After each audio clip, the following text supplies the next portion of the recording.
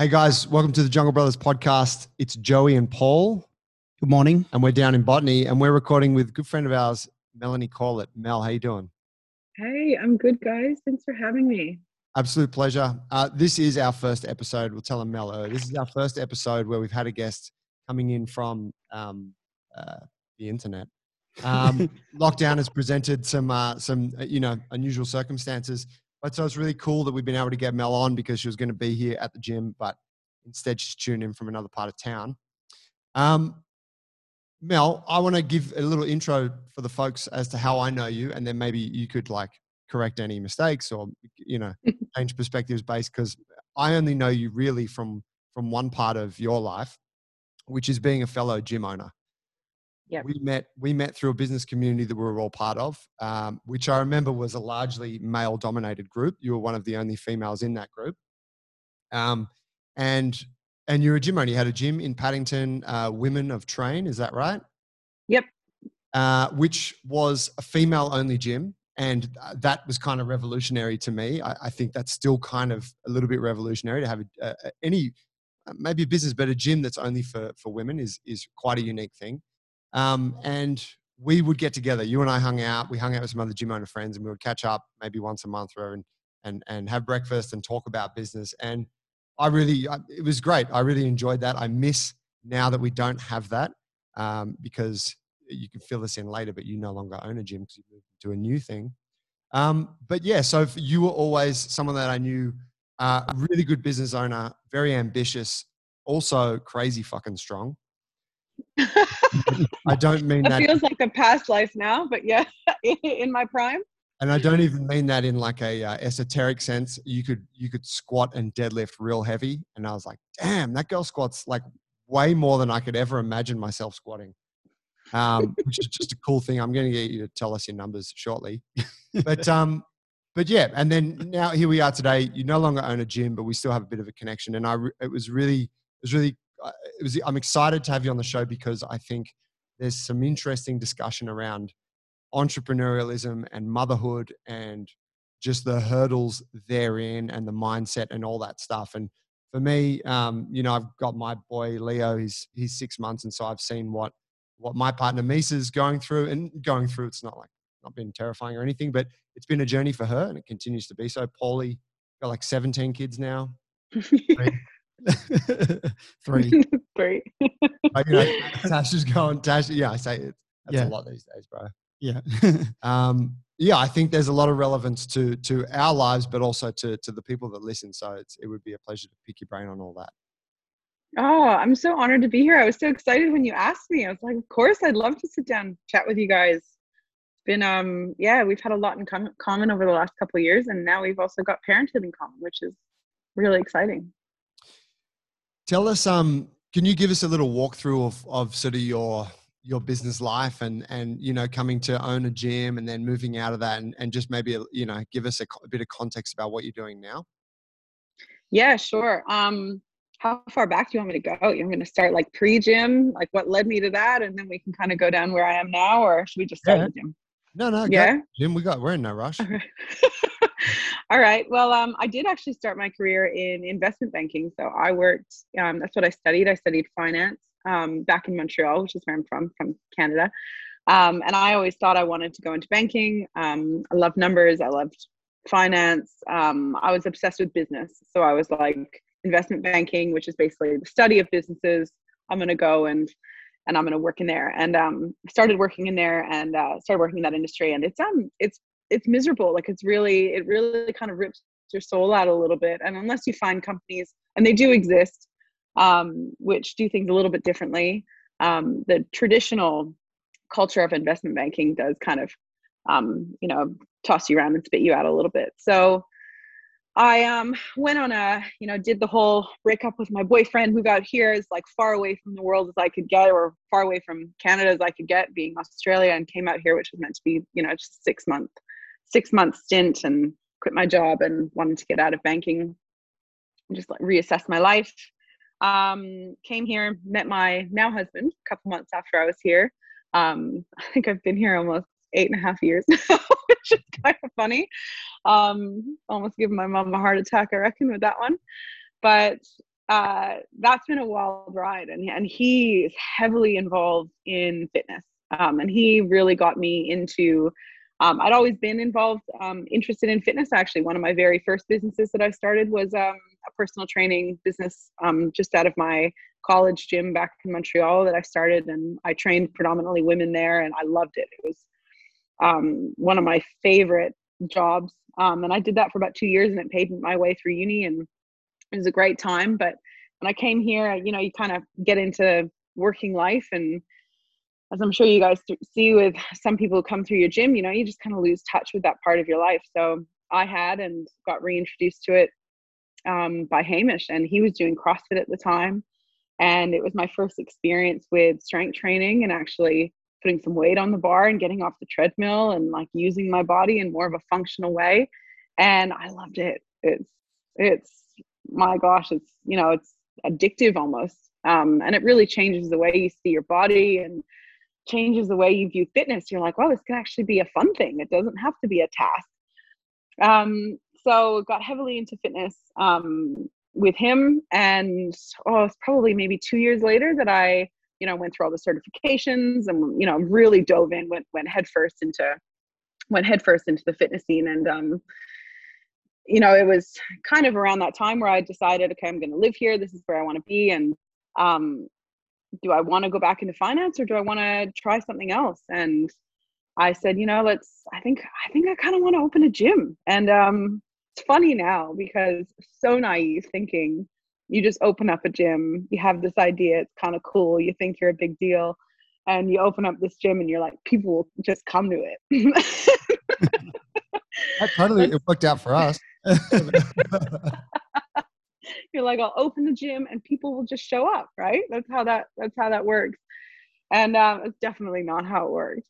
So especially, like, as you mentioned, I wanted to open up a women's only gym, which I did, and really introduce women to this concept of strength training and functional movement and how empowering it was. Like, you'll have the same experience as me and it'll be awesome. But it's an entirely new concept, entirely new brand, similar to you guys. We're not backpacking off someone else's idea like an F45 or a CrossFit. It's like, this is a new concept and I have to educate people on what we do here. So I'm glad I had some, interest in business. And that's ultimately what helped me get to a place of, really falling in love with the business side of what I was doing and, building that customer base and seeing it grow and, bringing staff on and figuring out who I wanted to be as a leader within that business and how I wanted to empower other people within that business. So that was just an amazing experience. And I think definitely one I needed to have to then get me to my next kind of adventure, my next, business venture, which is now Mumly, which is nothing to do with fitness, and a tech startup, which is kind of funny when I say out loud, to be honest.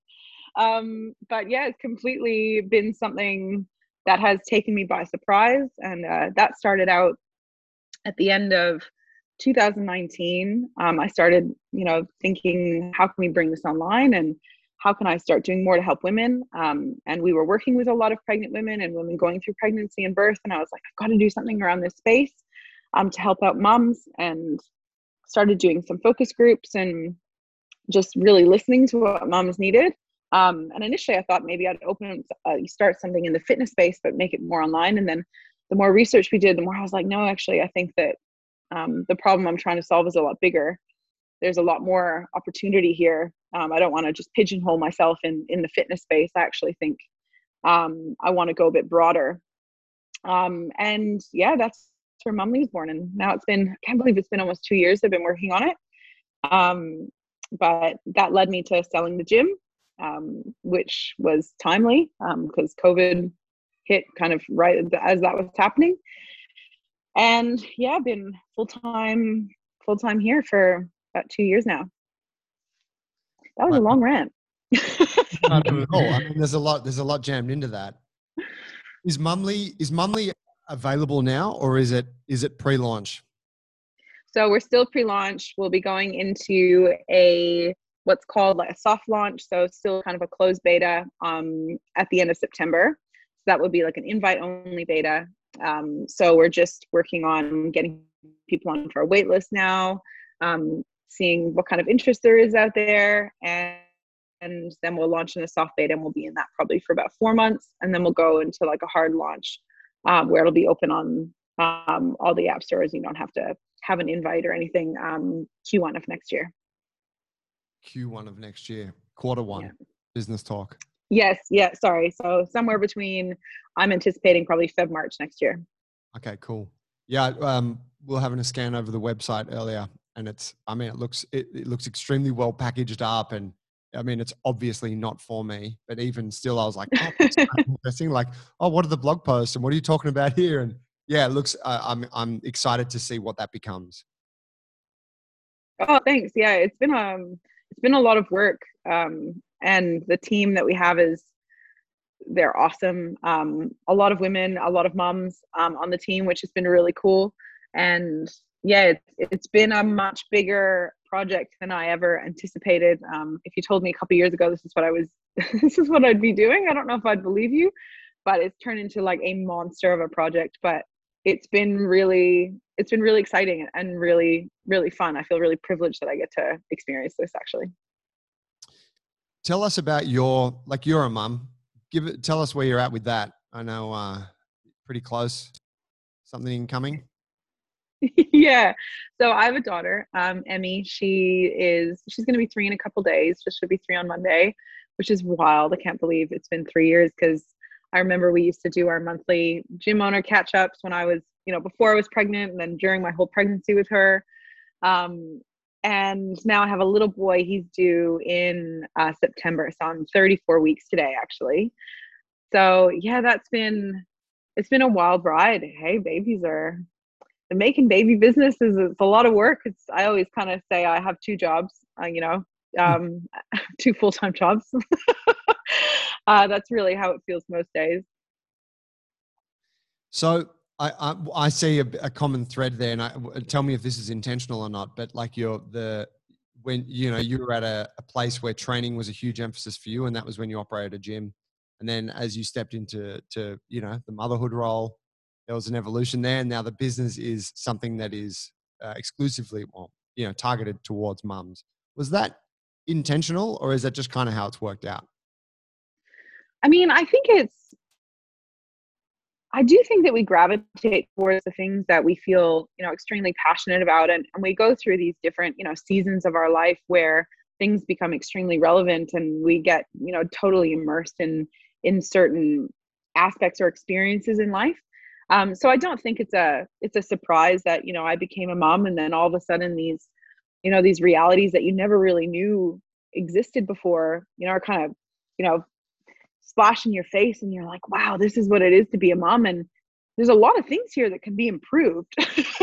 There's a lot of things that can be better about this experience. And I think that's just kind of how my brain works naturally. Like I've always been a problem solver. I've always been, where are the inefficiencies, and how do we make things better, and how do we improve it? And I'm sure, as you guys both relate, being dads and having partners, and experiencing what it's like to go through parenthood firsthand, there's a lot of things that you're like, this definitely be improved, and like, why does it have to be so hard?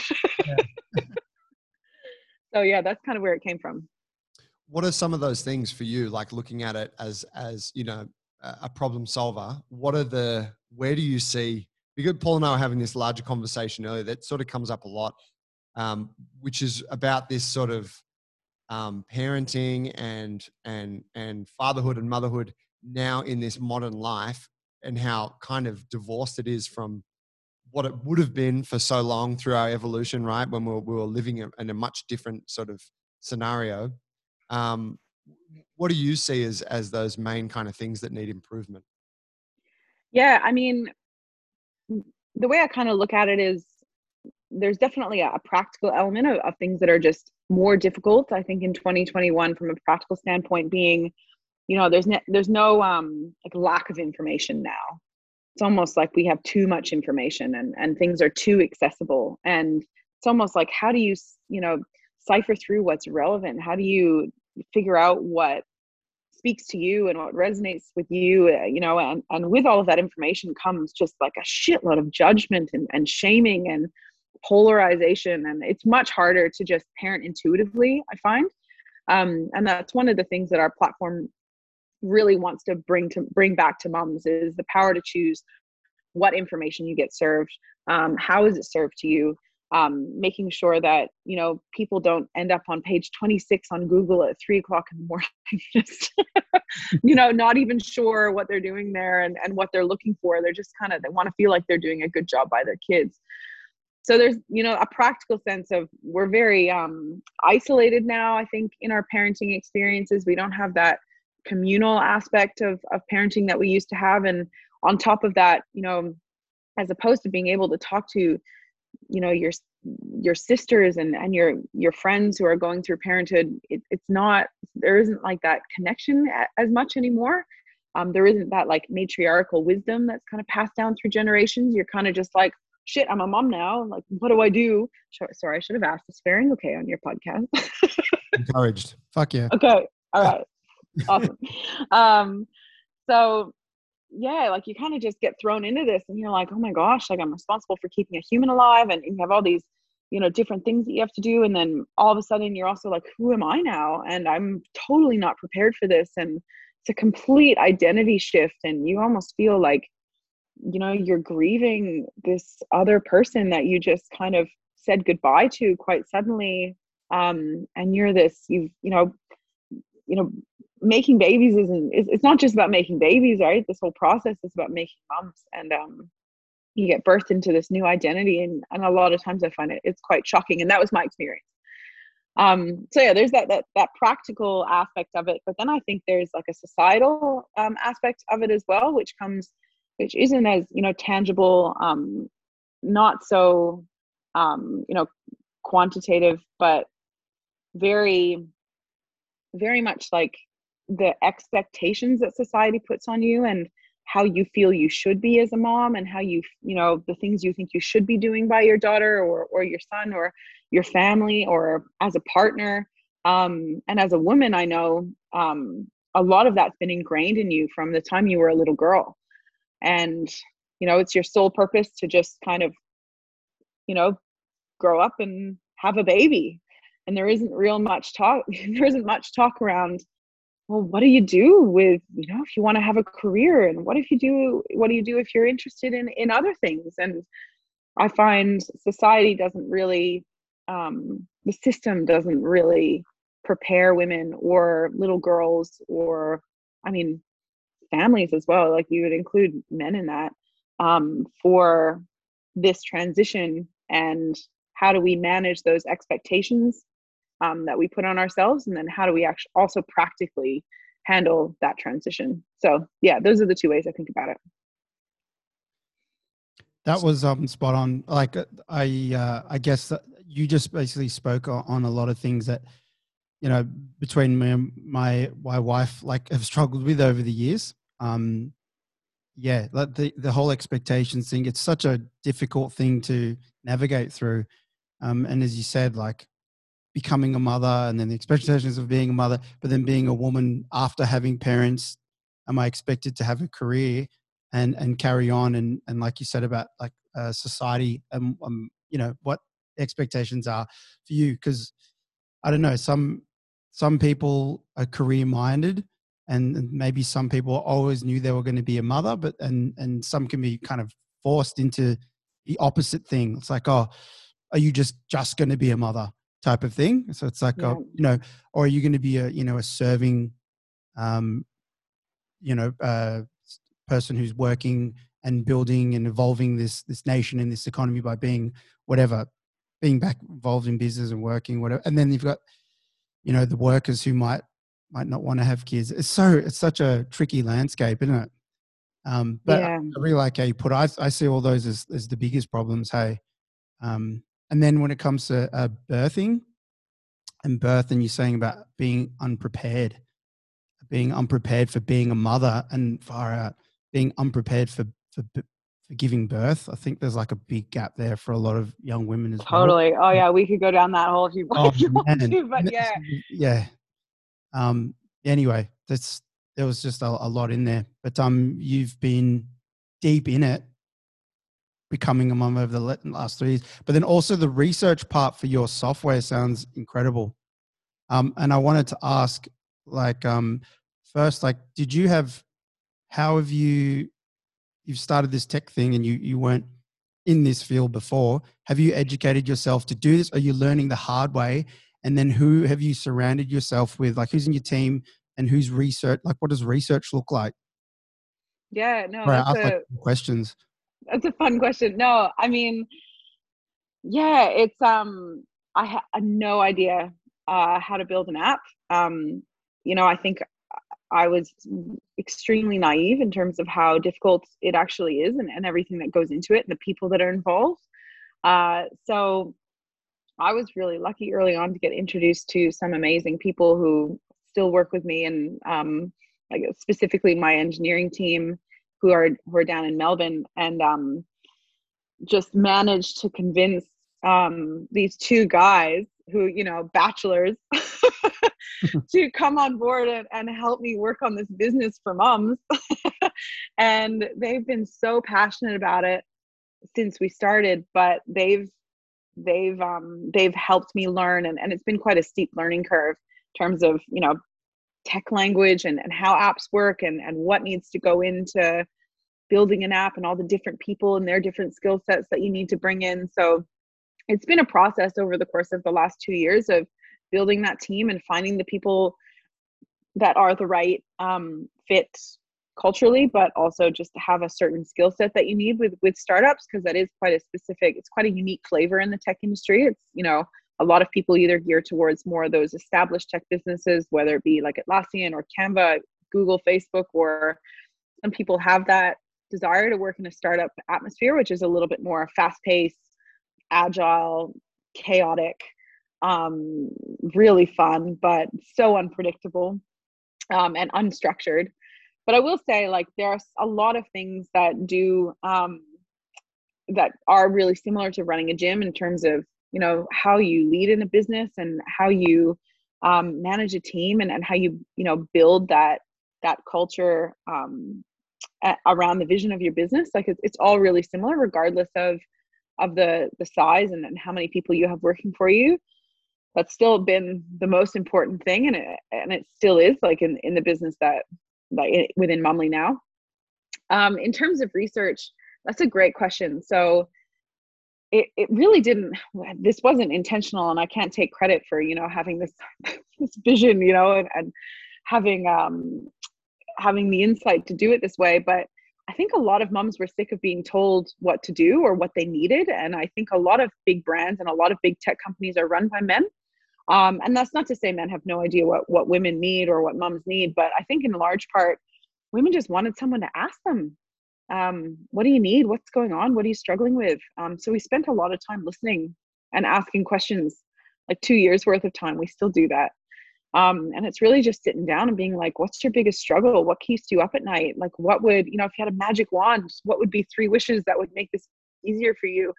And our product has evolved a lot over the course of the 2 years, because we've been able to be agile and change and adapt to what mums tell us they need. But the research process has been one of my favorite parts. It's been really interesting and really fun. So we do have a team who does do that with us, and we do it internally and externally. But yeah, that's been really cool. Yeah, it's something like that complex. I mean, it would just grow. I'd imagine. I saw the website, and I could see this. It would have just kept growing. The more problems that need solving, and I mean, the development process would just have to keep adding more and adding more. And to let you know, we're also building an app for our gym. So we've also had some of the growing pains, or to learn how to do this the same way you described. And it's tough. You think it's going to look like one thing, and then as you come up with a problem, it just keeps adding on. And we thought it'll be all done in 6 months, and here we are, oh my gosh, 14 months later, type of thing. But I can't imagine something like this. It's so complicated. and not only just trying to solve the problems, but then how do you present it in a way that's really effective and intuitive to use from your phone, and then organize the community in there. Then how do you, I can't imagine you would have spent hours chatting to people, but the conversations would have been amazing. Yeah, it's been really fun actually. Lots of really cool conversations. We've gone through like 3 different iterations of the app, 3 different designs, like completely, literally like ripped it apart and started things from scratch, like 3 different times, which has been exhausting, but man, so many learnings. And over the course of the last 2 years, I've been really lucky to attract some really cool and really talented people to the team. And, you know, there's that funny quote that always says like, oh, if you're the smartest person in the room, you need to find another room. I have like never felt so humbled in my life in terms of the rooms that I've been in over the course of the last couple months, to the point where I'm like, should I even be in this room? But yeah, it's been really fun, to be honest, to learn and grow and be in those pressure types of situations. And I do think they aren't for everyone. They are a bit of an acquired taste, but they're definitely exactly kind of what I love. And yeah, it's been, well, you guys would experience building an app. It is really difficult, and you have to have a lot of really hard, tedious conversations about the flow of this click into this screen and what happens here. And there's so many different use cases. And I've never had so much respect for, you know, simple, elegant apps like Instagram, where you're like, there's actually so much that goes into this that people don't realize. But yeah, I love it. Mel, can you talk on the one of the things that I always think about with talking about motherhood and the issues that come up when there's a lot of discussions around gender equality and those kinds of things. And one of the things that always sort of sits in my mind is that as guys, you never have to really consider that your career ambitions or your path towards success or whatever this thing we're all chasing is going to be disrupted by something, disrupted or diverted, or, you know, however you want to put it, not to put it in a, you know, it is what it is. As a female and as someone who has ambitions and is, you know, you've had the gym, and then I'm guessing at some point you're like, well, yeah, I probably want to have a kid, or I don't know, maybe it was a surprise, but you know, that thing gets railroaded and it's like, oh shit, this is what I'm doing now. And, you know, Emmy's about to turn 3, you got a new one on the way. How do you see that? How do you reconcile being ambitious, but then also wanting to be an ambitious mum and be really good at that and the business aspirations? Yeah, no, that's a great question. I constantly feel pulled in both directions. I never feel like I'm fully showing up 100% in either one, which is something I think I've struggled with emotionally and mentally over the course of the last 3 years. Really, it's when I did have Emmy, I gave myself the opportunity to just figure out, you know, maybe you do want a mom full time. Maybe that's what you love and that's what you feel most passionately about. And if that is what you really want to do, then, you know, I wanted to give myself the opportunity to explore that as a possibility. And it turns out that there are other things that were, you know, tugging at me that I found myself wanting to explore for myself and my own, you know, personal ambitions. And that turned out to be, I want to also have a career. And there are some things that I really want to do here as Mel, the individual, outside of Mel as a mom. So the result of that is, yeah, I never feel like I'm giving 100% to my business. I also feel like I'm never giving 100% to my daughter. And that's a real shit feeling, to be honest. And sometimes that results in me feeling really pissed off at the way that things are structured, because I'll have conversations, you know, with other, you know, with men about it. And I'll be like, do you feel this way? You know, who have kids, and they're like, no, not really. I don't feel like I'm, you know, having to choose, or I don't feel like I'm kind of torn in that same way. So sometimes like you end up being a bit like, oh, you know, I wish it wasn't hammered into my head from when I was a kid that I had to choose, or I had to make the choice, or there was a point in time where it was going to be a matter of, all right, well, you've worked hard at your career up to this age, but now you're a mom, and now that's what you do. And I wish there wasn't this, like we were talking about before, Polly, like this expectation of, well, I guess that's what I have to do. And it's hard, but part of what does motivate me at the end of the day is knowing that I want to be able to show my daughter that when she wants to have kids, she doesn't have to make that choice between being a mom and giving up on some of the things that she might want to achieve on a personal level. And that's really important to me. And I think every woman should have that opportunity. But how that happens, I have this thing within our organization, within Mumly, where it's like, you can't just come to me with problems, you have to come to me with solutions, And I feel like this one, I'm a bit contradictory because I feel like I just have problems. I don't have solutions necessarily, or if they are solutions, they're very big, like systemic solutions that are very hard to achieve. But yeah, does that kind of answer your question? It does. What I take away from that is that there's an acknowledgement that, like, the sacrifice is, if you want to have those two things, that like you saying, I'm not showing up 100% in either of them, obviously shows that you have high expectations of yourself. But it's also like an acknowledgement that, like, hey, if you do want to do these multiple things that both require a lot of energy, it does mean compromise to an extent. But you also can't say that putting time into developing Mel and what's important for you is also not going to benefit Mel as a mum.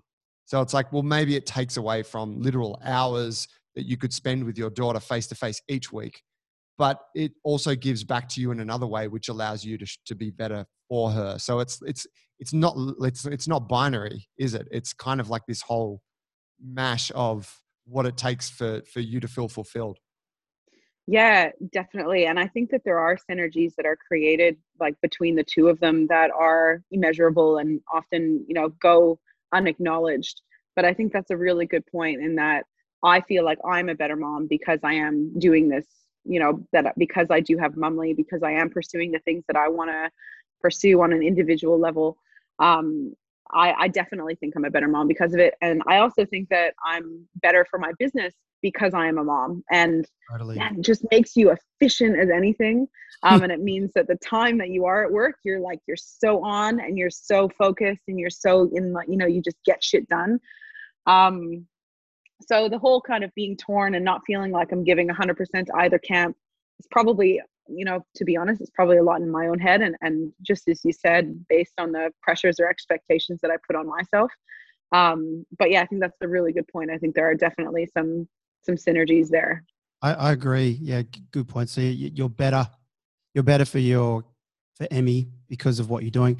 I share what you said as a father, because it's the same for parents, but not everyone feels it, like the guilt, because I'm definitely not 100% at this business or at home. And I'm always trying to make up for one or the other, on a week-to-week basis, whether it's, put some extra hours in here at the gym late when I shouldn't, or at home trying to compensate for the two. But the way that I reconcile it, this is just my own point of view, and part of my own personal philosophy is the simple lead by example thing, which I was taught when I was really young. And it's just the idea that what I'm doing is going to speak louder. I'm not really great at preaching my point of view, but my way of, affecting the world is by doing what I'm saying. So when people see that I'm being healthy, I'm not great at preaching health. Then eventually, if I'm consistent enough, people will start to see that, oh, that's the change that you can see, etc. And with the parenting thing, and I have seen cases of friends and people that I know who've dedicated all of their time to the kid, which is a great thing. It's like, if you have the means to be able to and be full-time, that's great. But the way I think about the work thing is, like, especially if you like kind of my background where my family wasn't in business, and I'm like the first one to have a business type of thing. I spend my time at home, but I'm also there building something so I can show them what they can do. You know what I mean? So I'm trying to change. I'm out here doing this so they can see it's possible, you know, because they don't necessarily have those possibilities in their, you know, that anyway, that's how I kind of see it. Like we have to go out there, because if you say like hypothetically just became the parent, and obviously this is open to any opinions, and you just became a parent to them all the time. I mean, we don't have to hunt for food and we don't have to defend our house anymore. So what is it that I would be doing with that time? You know, I need to show them the new territory of hunting, which is like, well, this is how you go and navigate the world and build something that you believe in and stand up for that type of thing. That's kind of how I see what we're doing, what you're doing is showing, you know, Emmy what she could do. You know what I mean? Yeah, that's such a good point. And I love the, you know, do what you say, sort of concept, and like, you know, living your truths, and really, yeah, just making sure that you stay true to your values in terms of how you conduct yourself in life. And obviously being healthy is a huge thing for us and our family. And as you guys, you know, that would be a huge kind of family value for you as well. And that's something that you demonstrate to your kids, right? That's something that's like, this is how we're leading by example, and we're showing you that this is something that we value in this family. And that kids take that all in. I think as well, an important part, an important point to make, that, you know, has really meant that I can do the things that I want to do, is having a partner who is aligned with those values as well. And I do find it is a systemic issue, because it's not just, you know, women that have had these roles hammered into them at such a young age, but it's also been men, you know, and like little boys being like, you know, you have to go out and, you know, support your family and provide and protect, and, you know, all of these like really macho sort of things that I don't know if they, you know, that would be a really hard narrative to grow up and have those expectations as a dad and a father as well. So I think that there is this massive, like, big systemic problem in terms of, like, you know, what's ingrained in women and men at really young ages. But I think we can change that at the family level, and just by leading through, as you said, Polly, leading by example, and having a, you know, a partner and a husband who's says your goals are just, and your dreams and the things you want to do for you in your life are just as important as mine.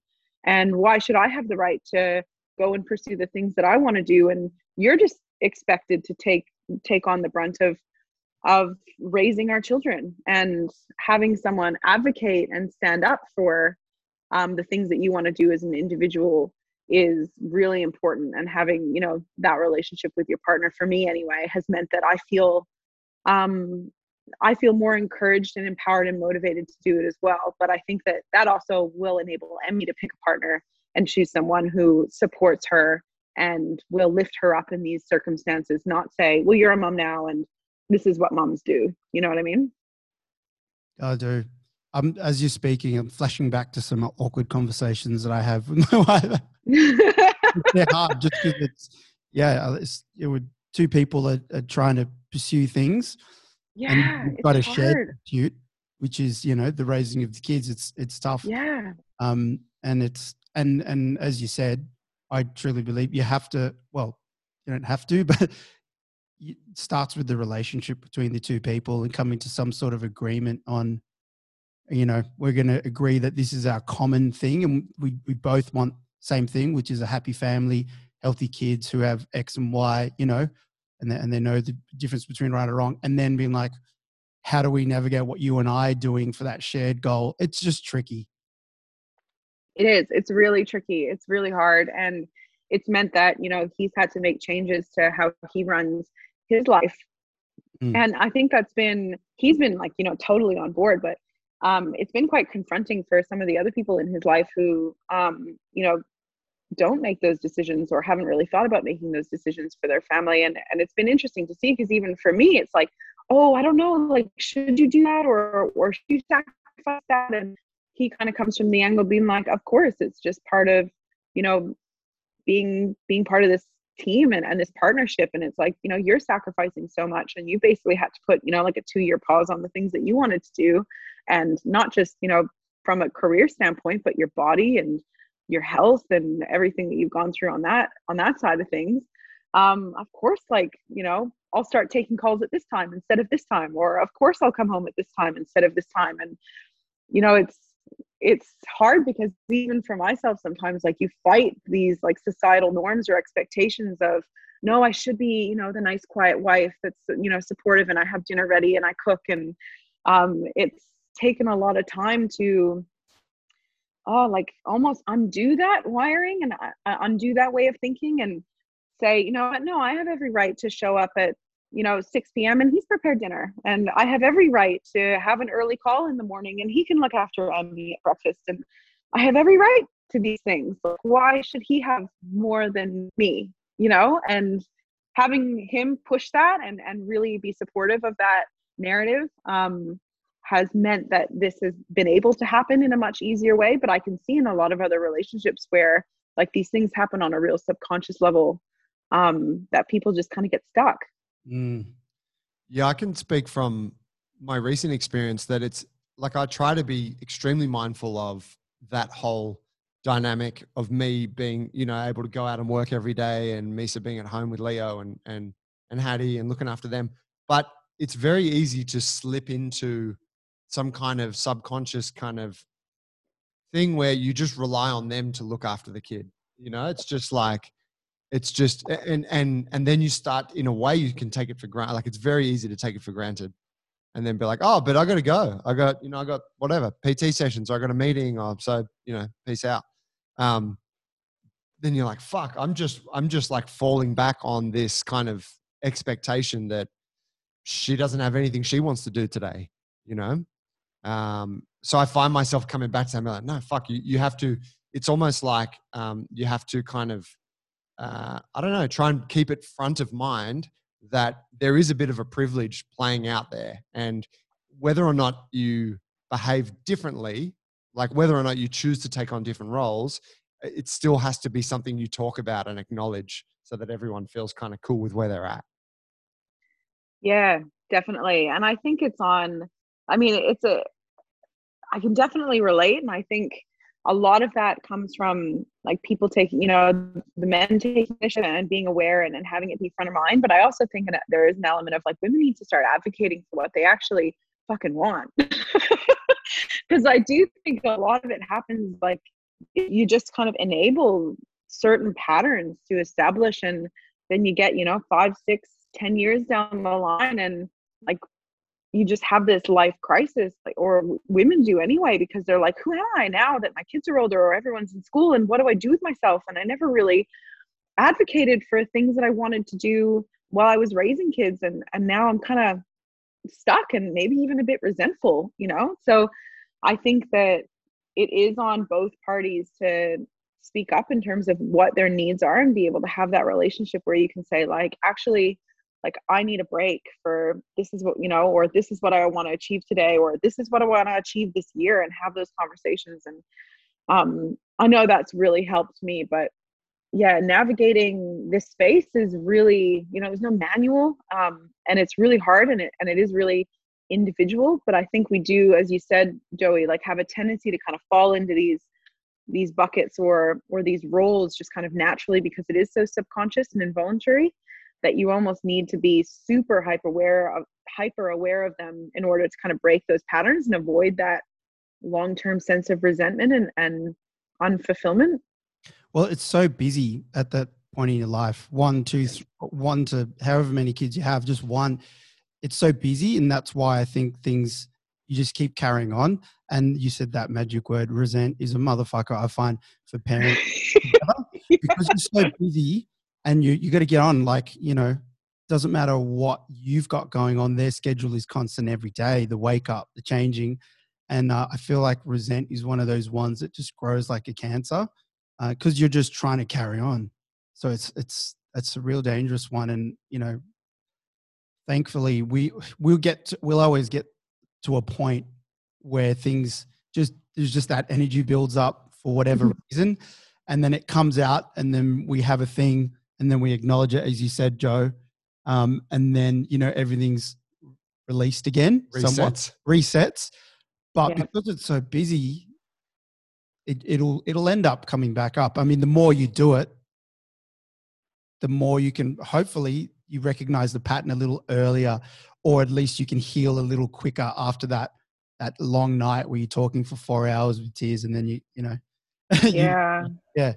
But yeah, it's a motherfucker. Now, Sorry. Could you This talk is for the on- parents, not the kids, this podcast, so it's all right. Could you talk on the thinking like, so when back to, on that ambition piece, and like say you're early 20s, mid 20s, fuck, whatever age, let's say mid 30s, and you're looking down this pathway of like, I want to achieve these things in my life, and I'm in a job, or I'm transitioning into a job that I'm really excited by. And then you've also got this thing in the back of your head, maybe like, oh, I want to start a family someday and do all that. Does that thing in the back of the head detract from your ability? Like, how does that affect your ability or your desire to be ambitious and go for your goals in the present? Yeah, that's an interesting one. I mean, to be honest, there was a big chunk of my life where I didn't think I was going to have kids because I felt so ambitious and with things that I wanted to do career-wise, whether it be banking or starting my own business. There was a period of time where I was like, I don't think I'm going to be able, because I know that if I have kids, I'm going to want to be a real present mom. I'm going to want to be, you know, all in when it comes to parenting. But I also like have these really big dreams and things that I want to do as an individual. And I couldn't figure out how you make that work, you know, just conceptually. I was like, I don't think this adds up. And I know for me, I can't speak for other women, but I know for me, like the real magic bullet and in terms of what changed my mind was really meeting my partner and meeting someone who I felt like, you know what, okay, I could have both here. Because I have someone who is really supportive and actually wants to co-parent. Because I think in my head, the way I was thinking about it, you know, previously, like whether it be in my early 20s or whatever it might be, it was like, if we decide to have kids, it will be me. You know, I will be the one looking after the children. I will be the one raising the baby. I will be the one up at, you know, the middle of the night. And it is a bit of a flawed construct because I think dads are becoming, you know, increasingly more involved and you know, more of a partner in parenting. And, you know, meeting Hamish and obviously being with him and establishing that relationship and learning about him was really what changed my mind. And I will say though, kind of to your point, Polly, like you just kind of figure it out. You just kind of like find a way to make it work. And it's just kind of like everything is so busy and it happens so quickly and there's so much going on. But I mean, if I could go back and talk to, you know, 20-year-old me or 25-year-old me who has like, you know, goals of working in investment banking and, you know, providing for my whole family and doing all this stuff, I would say like, you'll figure it out. It'll be okay. But you've got to ultimately like advocate for what you want. And then you'll make it work. Cause, you know, I have friends of mine now who, I have a good friend of mine and she is, you know, high up in a content business, like works at News Corp. Like she's just an absolute machine. Like she's just boss woman. And she decided a couple of years ago she wanted to have a kid by herself. And she did. And she made it work. And she's still climbing up the ladder and like kicking ass. And were things hard for her? For sure. You know, harder than not having kids? Absolutely. But could I say now that you know, I was right to think that I had to give that up in my 20s. No, I think I was wrong in thinking that, but I do think that it is a very valid concern. And I do think that it is something that a lot of women would be thinking about. But yeah, I think you figure it out like anything else, right? Yeah. And so it didn't detract from your want to advance your career. Like it didn't slow you down with any of those things. It was like, no, I'm going to keep doing what I want to do. And then whatever, Hamish popped up. Then you're like, all right, now I'm going to do babies. Well, I guess in my mind, it was like, no, I'm going to actually choose me. I'm going to choose me and I'm going to choose my career. And unless something comes along that, you know, makes me believe that I could potentially do both, then I'll consider having kids. And maybe that's extremely selfish, perhaps, and that's kind of how it's been since. It's like, no, you know what? I'm going to continue to choose me. And there are certain things at the end of my life that I want to be able to say that I've done. And having kids is one of them. But there's also a whole bunch of other things. So yeah, I think it really just comes down to this whole concept of like choosing yourself and choosing the things that you want to do for you. And I think that there are ways in some situations where kids might detract from that, and maybe it isn't the right choice for people to have kids in that instance. And like far out, that's like a heavy thing to say. Hey, like it's crazy that that's the reality. But I know for me personally, I was lucky enough to be sent down a path where I could have both. But I know for some other people, that's not necessarily the case. Yeah, I mean, obviously, sort of as a, I guess as an acknowledgement to a conversation like this, yeah, there are people that aren't in a position to do both. There are people that are unable to have children, right? Couple, whatever, and you know, and that's always like a, I guess something like that is acknowledged, but it's also outside of kind of what we're trying to get at here. You know, not to be respectful of those things.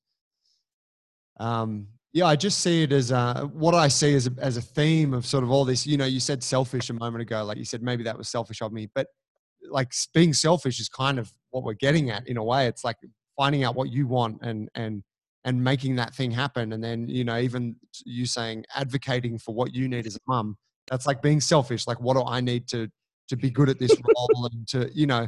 And I think that part of this guilt thing or this thing that we I don't know, like a lot of what we're throwing around in parenthood is like people aren't very good at being selfish sometimes. Like so in behaving like that, they don't articulate what they want, and then the communication falls apart, and then you know problems arise, whether in the relationship or whatever in the business. You know.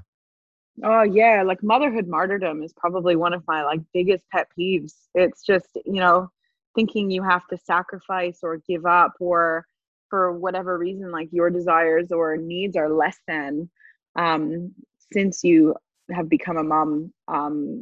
That's one of the major messages that we're trying to break with Mumly. But that's a huge thing that I think, you know, I know from generations past, it's just kind of been, you know, oh, my mom just sacrificed so much and my mom gave up so much for me. And it's almost like put on this pedestal.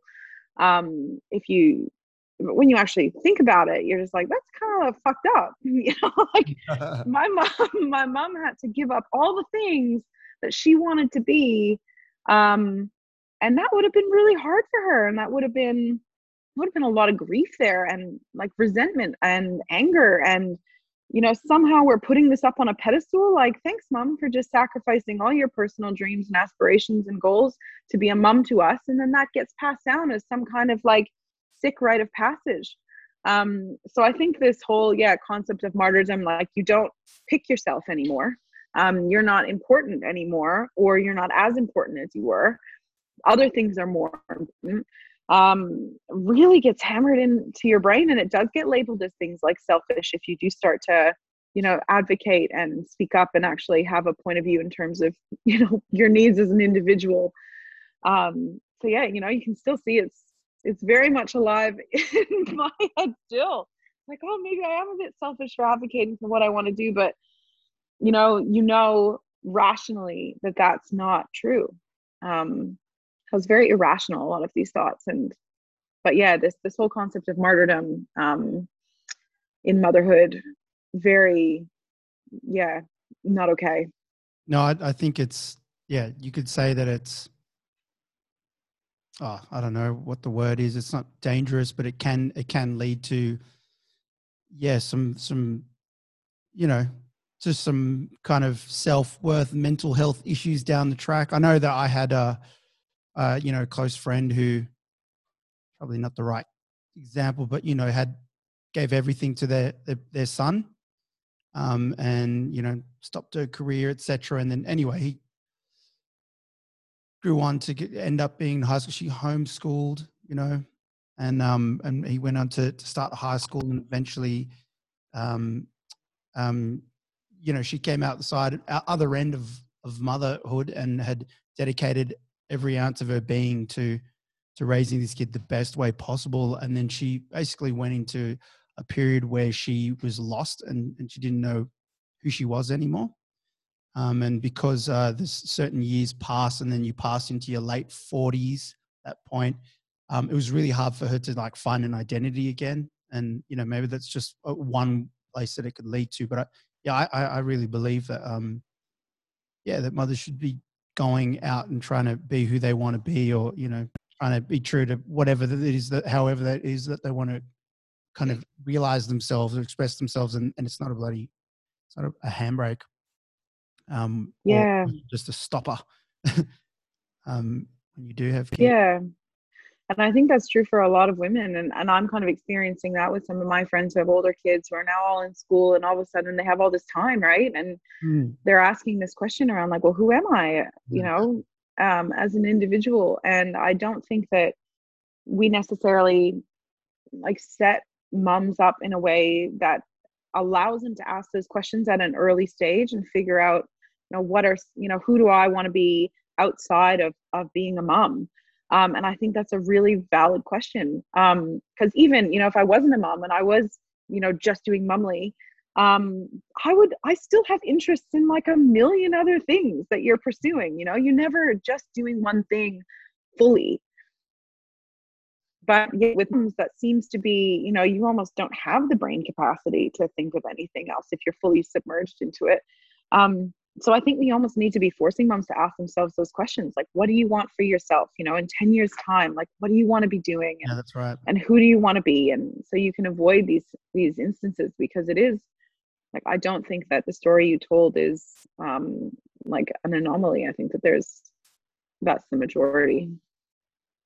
I find myself over the years having the conversation with mums that train in our gym. Paul, you'd have this conversation a lot too, where they're at home, they're trying to raise kids, they're trying to, you know, look after the house, whatever. They're really in the thick of like young mum kind of life, where it really is like, okay, you probably don't have much capacity to think of anything else right at this moment.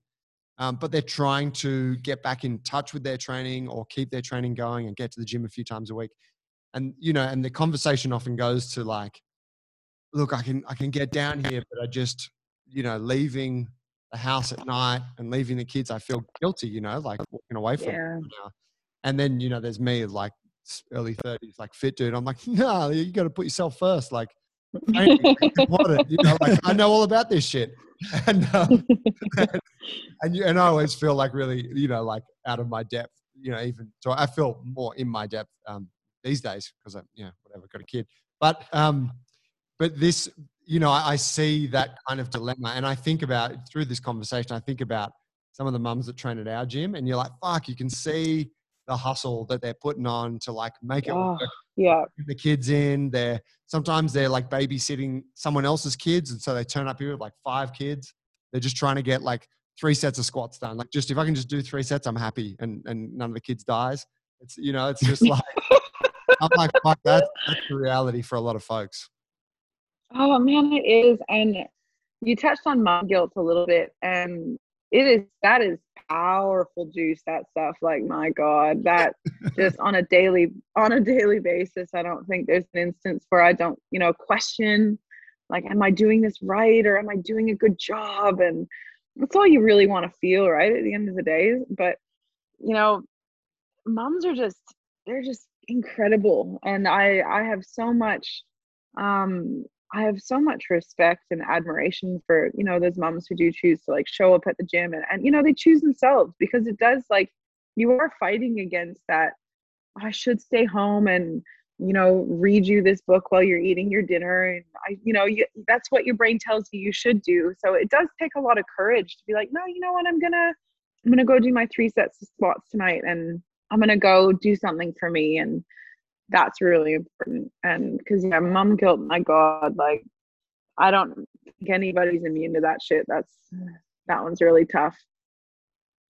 Yeah, that's a powerful force of nature that's obviously been honed over many hundreds of thousands of years to make sure that kids get looked after because the dads are off doing Yeah, it probably is, you know, from an evolutionary standpoint, a pretty good tactic to just make sure kids stay alive. But yeah, I know we deal with it in the office. Like, we have a lot of moms there who are in the office, and you know, kids sick at home or something happens, or, you know, their kids in daycare, and you can see like they get a call and they're just they're shattered, you know, they're like, they just feel like I should be there. This shouldn't be happening. I shouldn't be in here, you know, working on my career. I should be with them. And that's like totally irrational, right? It's just like, your kid will be fine. They're tougher than we think. All will be well. You're fine, you know, but it is this like constant battle of like the irrational versus like rational way of thinking about it. And there's so much emotion because you've never loved something so like much more in your life than these little beings, and all you want is to do right by them. And that can take over your decision making in a lot of ways. And I think it's, yeah, for me anyway, it's a constant battle every day of like weighing up, like, okay, Mel, the individual, Mel, the mom, and how do I balance this out? And how do I show up for how do I show up for myself? How do I show up for my kid? How do I show up for my partner? How do I show up for my business? And you're constantly just like juggling and balancing and trying to figure out where that makes sense on a daily basis. So yeah, it's a lot of work, but it's life, hey. The life. Mhm. Mel, I think that's a really good spot for us to wrap it up. Can you, did you have any kind of, you know, closing thought you wanted to share, and, or, where can people find out about Mumly? How can they get in touch? How can they get, you know, see what you're offering? Oh wow, closing remarks. My gosh, I feel like I'm on a TED Talk. Just gotta like I mean, you know, drop the mic drop at the end here. don't feel obliged. It's more if there was something that you were like, oh, I really want to tell you guys this, but you didn't ask me, you know. Oh no, I feel like we had a really good chat. I mean, I'm sure after, you know, there's always like hang up the phone and you're like, oh, I should have said this and would have said this. And I mean, obviously I've got a million and one opinions about, you know, being a mom and what that looks like in today's day and age and how we can improve it.